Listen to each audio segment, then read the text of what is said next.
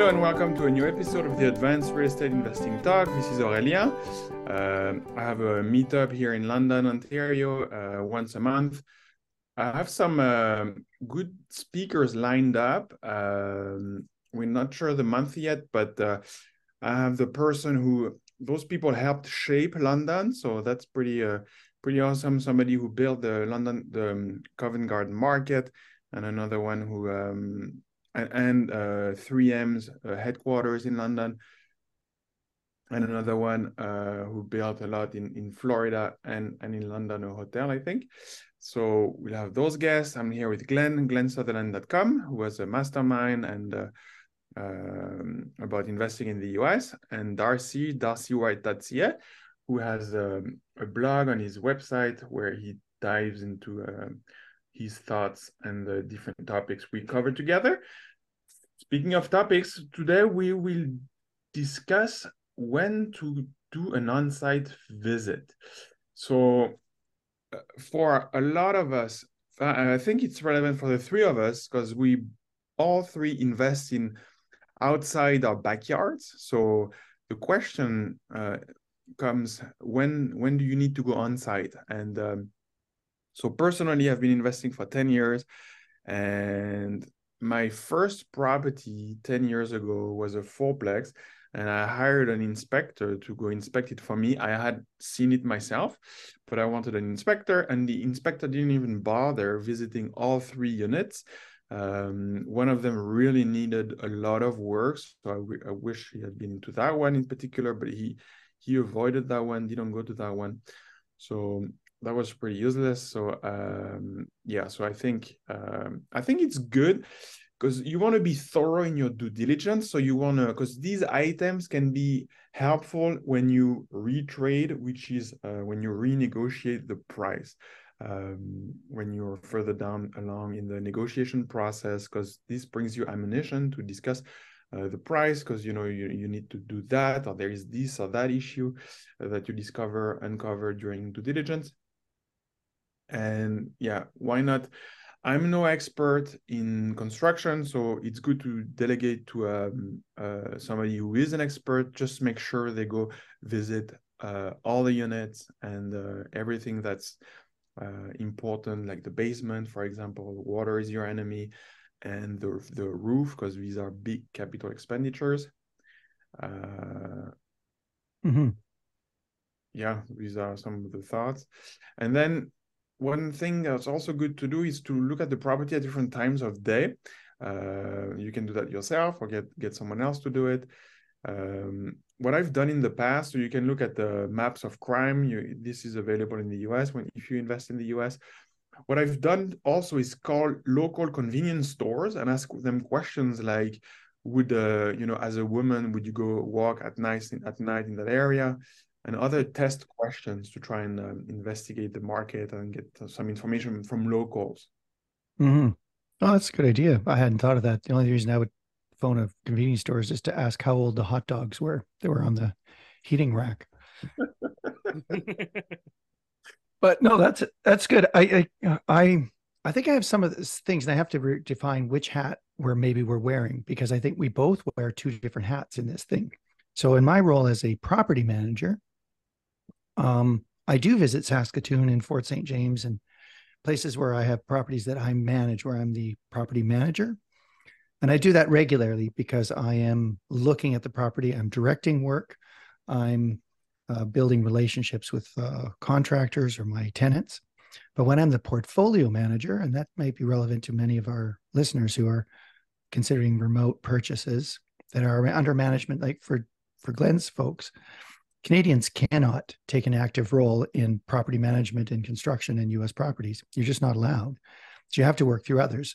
So in that case, you're working more like I do with my other hat as a portfolio manager. So defining those two categories, I have different answers. As a property manager, I think someone who's responsible needs to have eyes on the property. And as like Ari says, you're looking at large capital outlays and CapEx expenses. You just need to be there and make sure that the parking lot, the parameters of the contract or the work are let correctly, the work is completed, that kind of stuff. So in that case, I'm there. I'm following up fairly regularly. I visit my properties probably 10 or 11 times a year. And that these are include flights and drives to get to them. It's quite a bit of travel. I would say I would more frequently in the past. But if I'm working as a portfolio manager, I think this is relevant. Um, I'm there at the beginning to confirm the asset. So, for instance, we bought a bunch of buildings, fairly significant, large buildings in Edmonton.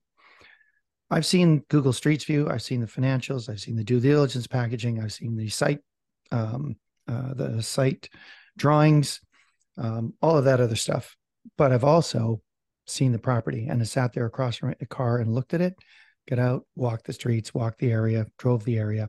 And I've come back, like Ari says, at different times of day to see it again, see it at night with all the lights on and see how many lights are actually on, who's in there. For me, that's relevant. And when I raise money as my portfolio manager, I'm able to say to our investors, I've seen this property. I've walked the streets. I've seen every suite, every hallway, every common area, every boiler room. I've seen the whole property. I am comfortable offering this property to you as an investment grade purchase. I need to have that confirmation in my heart that I've done my work and to be able to say it to others.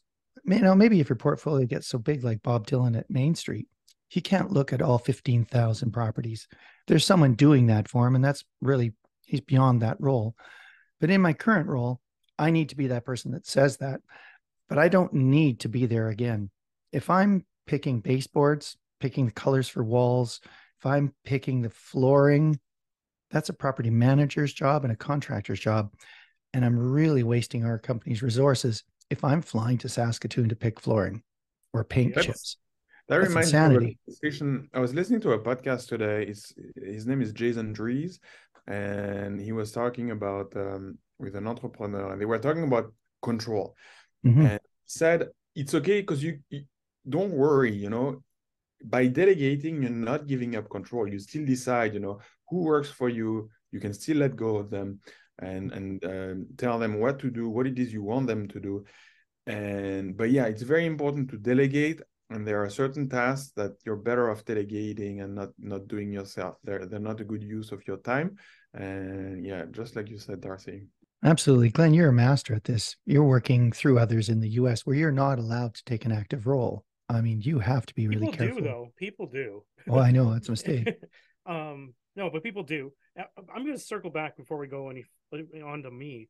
But you said you visit the property like 10 or 11 times a year. Does that always make sense? Like No. say you had a fourplex, like just Mhm. you could literally eat up your entire profit for the whole year just making 11 trips from Vancouver to I don't know, say, PEI, if you had it out there, or New Yeah. Brunswick, you could literally just eat up all of your profit. No, you're right. And that should be some context. When I go to my trips to the north, I fly to Prince George. I visit 2 strip malls, an office park, and 2 apartment buildings in that same trip. And I divide the management between all of those. So it becomes doable and efficient. And by adding to that locust, I can make my management get cheaper and cheaper. I mean, one of the great things, I mean, there's not a lot of great things that came out of COVID, but this kind of thing, the technology for having face-to-face conversation with important people has reduced my travel a lot and our cost of management. When you're talking about remote properties, you have to factor in travel and visiting your site. You're right. In Edmonton, we have 11 properties. I can split my management, my flights between 11 properties, and it becomes quite manageable.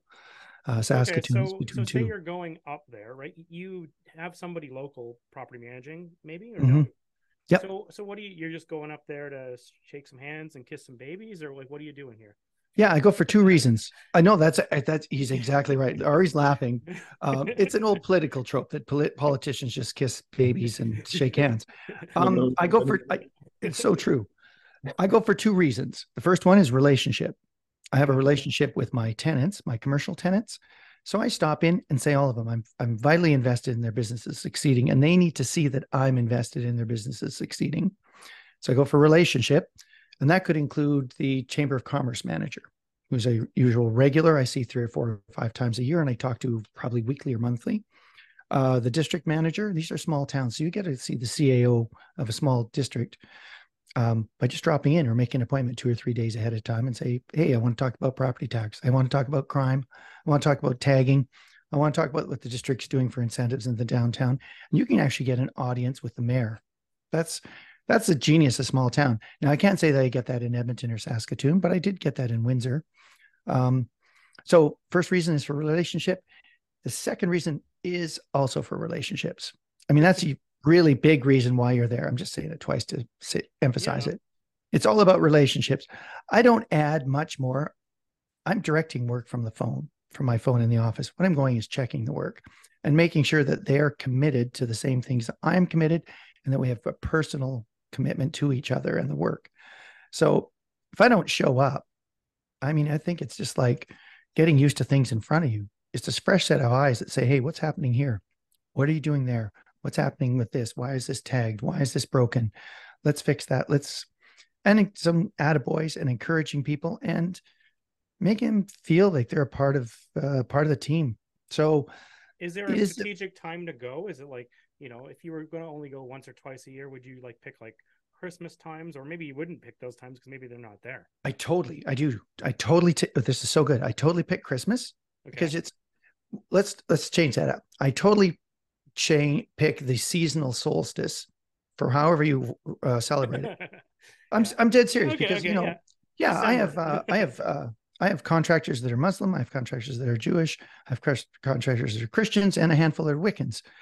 I don't, I'm not discriminating on how you celebrate, but we all celebrate around that seasonal solstice. And it's important to be a part of that, to recognize, hey, this is important to your culture, it's important to mine, and this is something we have in common. So absolutely do find Christmas. And year end's a great time for a reset. Say, hey, that was a rocky year, or hey, that was a great year. It's a good time for reset to just fix what happened in the year and to talk about how we're going to do a little better or a little different in the next one, or how we're just going to continue on with success to success. But it's a great time. That's an awesome question. I do think for people that are that work in northern climates, where that's all I got.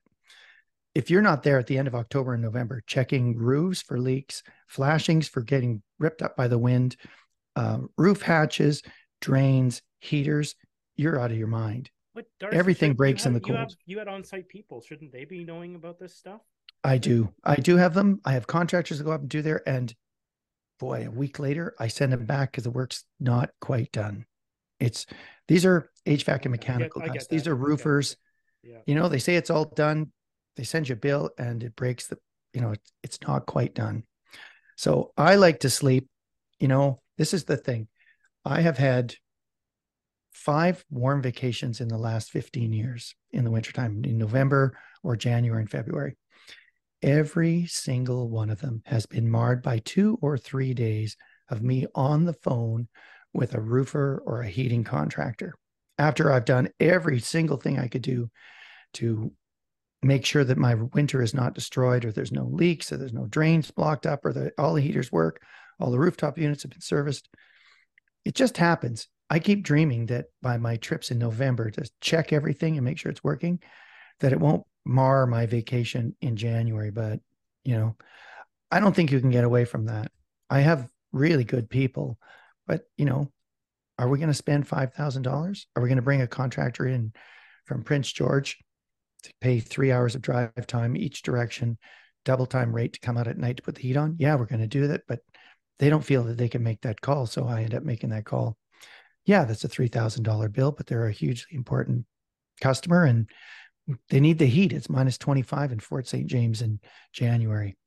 So I wish I could be more efficient, but those are special times. Also, the springtime, I'm there before the air conditioners go on, making sure that anything happened over winter is all cleaned up. The machines are cleaned. The filters are cleaned. The pleated filters are cleaned. Condensers are washed. The ducting's cleaned out. Batteries in the thermostats, all of that stuff to make sure it's done. I don't sleep unless I check it. So I may have a problem with workaholism. Yeah, that's where my mind was going. So whenever I do this stuff, I'm like, let's make a checklist. Let's get someone to do it. And if they're not doing a good enough job, let's hire someone else to check their work, right? Because I usually, like, if you listen to like my other podcast, a lot of times I'm preaching like, you don't need to see this stuff. You just need to hire people to do this for you, right? Which Yeah. can go both ways, right? Sometimes you don't get exactly what you're talking about. You don't get what people, Yeah. what they promised for you.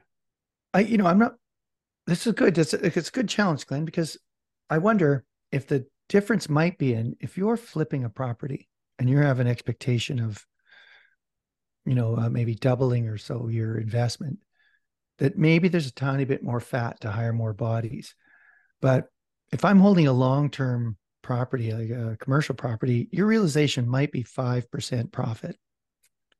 Okay. That's 5% management, 5% profit, maybe 6 or 7 if you tweaked it up, maybe 5 to 6% of principal repayment, maybe 5% of appreciation in the market. But your real cash flow is really that 5% of cash on cash. Hiring better, hiring more expensive, hiring more really affects that number. It's quite considerable. Darcy, I think we could argue how valuable your time is, like what your hourly wage is. We could have a whole battle here. That's so true. There is no line item that says how much Darcy is worth in any of my companies. I Yeah. get a wage. Yeah. And that's pretty much it. And But I, no, you get to think about this, right? Like, that's your travel time, everything else, and you think about like, if you had time to sit at your desk, maybe you could find another property. How else could you leverage yourself? I know you got the big grin on your okay. face. I'm blushing here, and I almost feel like you and my wife and my therapist have been talking offline. But I think, Yeah. any problem you can boil it down to numbers. So there is no issues around control, and it's Mhm. just pure numbers and trust. And are you able to trust people, trust what they see, trust their work? And so I think there is an element of trust and also an element of cost. What is your time worth? And can someone else do it that you trust and whose opinion you trust, and you can, because you have built a relationship with them, you've empowered them in the past, they've checked on stuff for you in the past and they've done it successfully, so you feel confident you can rely on them in the future. Yeah. So I can argue both ways, though. There is a bunch of reasons to go on site. So okay. there is. You should So tell us why not to. I'm going to tell you both. Okay, do it. Okay. I'm not going to tell you what to do. That follows up from what we were just talking about. So I know. We've been making offers on properties in Texas, right? And what we're getting feedback from the brokers is the reason that they're taking our offers more seriously is that we have walked the property. People who make blind offers and have never seen the property, they have a high suspicion that they will not close, that they won't even get past the LOI. They won't actually get an earnest money deposit that comes in after that period. They're just skeptical the whole thing is garbage. Yep. And sometimes they will take the lower offer that has people coming and looking and serious and shaking hands. And with this, it also comes down to, did I fly to Texas? No, but we had people from our team fly to Texas, right? With a lot of this, it doesn't necessarily have to be you with all this, but there is times. We went to buy a portfolio of, I think it was 33 houses or 35 houses, somewhere in that range, right? 30 to 35, we'll say, houses. You've ever, like, a lot of times if you go, what's Glenn's practice to not actually go there? It'd be like, pull comps, verify comps, for ARV, pull, get your estimates based on square footage and a whole bunch of different factors to estimate what the renovations would be, get that all verified. But it's all like check, verify, and a lot of it involves people walking the property in order to do that. If you're trying to buy, say, 35 houses, do you know how big of an ask that is to have a contractor go and bid out what needs to get done on 35 houses? Honestly, it's an impossible task. No one will take it. You're probably going to have to hire 10 or maybe 8 contractors to do this. And they're going to actually ask for money. It's not like sometimes I can get stuff bid out for free because they're just going to look at one property and they do it on the way to something else, right? But no, sometimes you have to go because it just isn't the ability to scale out to somebody, right? So that's one of the reasons we've flown down there. Sometimes to go to banks, honestly. you throw up a lot of red flags when you just send them an email. You want to set up financing, you want to set up a bank account, everything. You just, if you've never been there, like in the back of their mind, they're like, is this real? Is this a scam? Yep. Is this coming in from some, you know, crazy country? Is it some scam that they're pulling, right? And they, you know, I've had discussions with the fraud departments of many banks because they see stuff and they see international wires and they see stuff. They're like, and large amounts all the time. And there's, it triggers a lot of people, right? And sometimes just going there and shaking hands and going for coffee with them, it puts their mind at ease. Everyone there at ease. They're like, no, I've met that guy. So that's one of the things, just like you said, I go there and I like to go down. We went down twice this summer and down to Dayton, down to Toledo, went over to Columbus, went to Cleveland. I've been down to Huntsville a few times. Sometimes, usually it's just to shake hands. At the start, when I first started buying in the US, I went to see my properties that I'd already purchased, but they were recently purchased. But part of that was that it is a write-off to go visit these properties. I did it with a group of my friends. I honestly really did want to see these properties. I really wanted to know what I was buying because at the start I wasn't as comfortable as I've become with doing this remotely. But now a lot of times it's to shake hands and keep up communication. We went down to Dayton, Toledo. We went for dinner. We shook hands. We had some drinks. We talked about the future. We talked about what's happened in the past. You know, those sort of good conversations. In the past, I have went down to Dayton before to save closings. So we had one closing a couple of years ago that it was supposed to close on this date. And because of the notary issue of me being in Canada, getting my notarization done in Canada, and a lot of times they won't release funds until they have wet signatures, what they call it. When you sign it with blue ink, always use blue ink, even if they don't ask, use blue ink, and then you overnight this to them. If they send you the closing package on the closing date, that means that they're not going to fund the project to the seller of the project until the next day. In the one situation, that didn't work. They had financing that expired on that date, which really we should have picked a date earlier. But the financing expired on that date. And if we didn't do this, they had no idea what they were going to do. They were going to lose. They're going to have crazy penalties and everything else. So anyway, what we did was I drove. I got up at like 3:00 in the morning. I drove I think it was 5 or 6 hours to Dayton, went to the notary, signed all the paperwork, went and visited a couple of my properties and drove all the way back in the same day.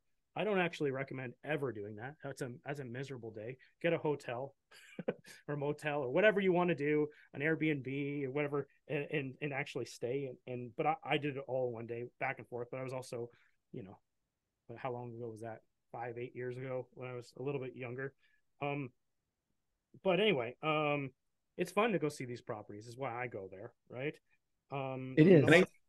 He turns into a business trip. Anyway, business trip. Write this stuff off. Yeah. And also, you know, when you invest in a community, you're part of this community. So what I've done initially, I don't know if it was for good fortune. I remember going to a neighboring town where I was going to invest, and I picked up the bill for I picked up the bill at dinner for people without them knowing, or I paid at the grocery store, and just do good for the community. And now I'm looking at so I've invested in one area in particular, and I'm talking to she used to be my banker, and now she's a community leader, and we are talking about doing a fund to promote entrepreneurship. So I'll happily be at helping with that, giving some money and also providing some advice and helping maybe it's a good way to network and to talk to other entrepreneurs in the community, so that, because you know, and it's in the end it's good for business, it's good for real estate when you have job growth, because those jobs are going to attract the population growth that will then trigger the real estate cycle, like we've said a few times.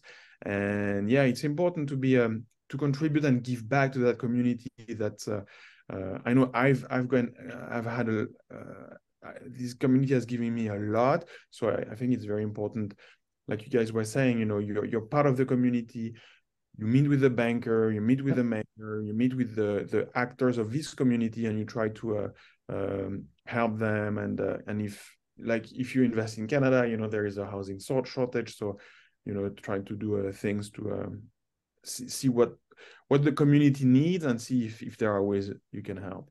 The community Well, part is a really valuable part too, because you're getting to walk the community. You get to see what's going on. You get the feel of it. I know Darcy likes to walk into the back alleys and see everything, but I was down in Detroit and I was walking. I'm like, there's my property right there, and you park your car a little bit farther away and you walk all the way along, and you're like, hey, from Google Maps, I couldn't see the damage on that side of the house. I wonder if I could buy that house.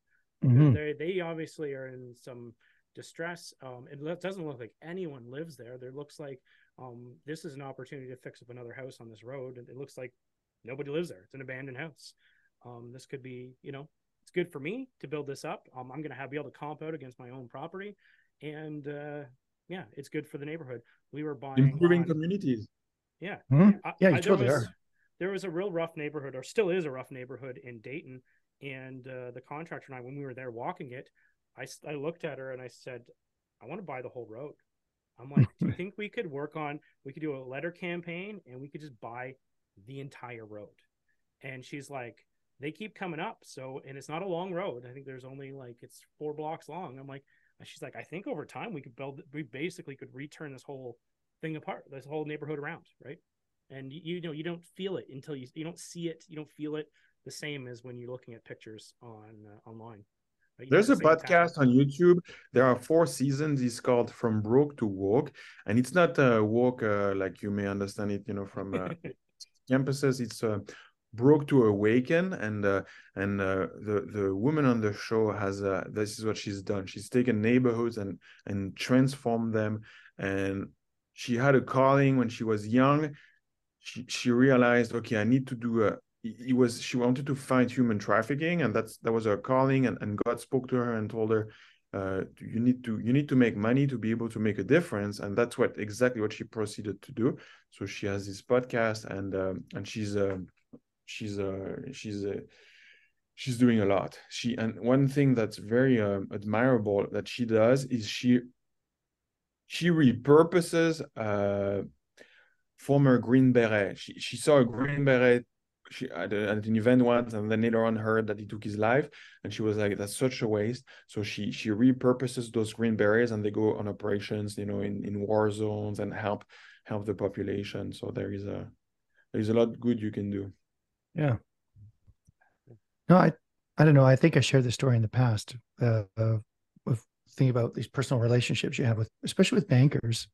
They're people too. You're far more compelling in person.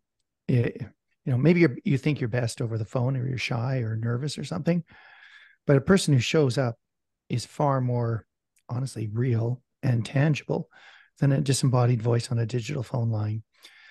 It's a level of commitment. I'm here. I'm in front of you. Deal with me in my group. I would say, I think I shared this maybe 50 episodes ago, and it bears repeating.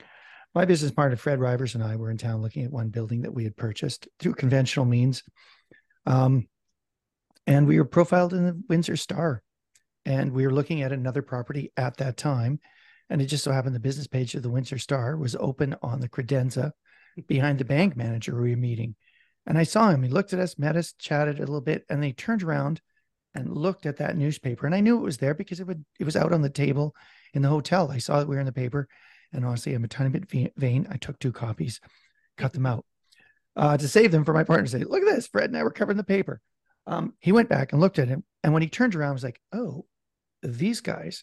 There was a third-party verification from Eleanor van Wageneren, the newspaper reporter, that 2 investors from BC were in Windsor looking to buy property.